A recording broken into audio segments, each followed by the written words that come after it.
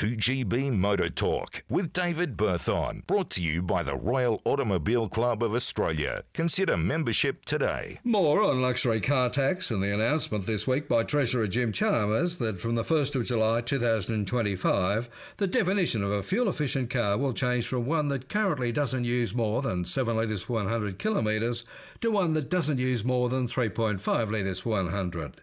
The result will mean that a lot of previously exempt diesel, petrol and hybrid vehicles will now become liable for luxury car tax of 33%, pushing the price up of many vehicles. Frankly, luxury car tax is a misdemeanor. Many vehicles that are caught up by this aren't luxury, including many four-wheel drives, and the Federal Chamber of Automotive Industries is right in long calling for the tax's abolition.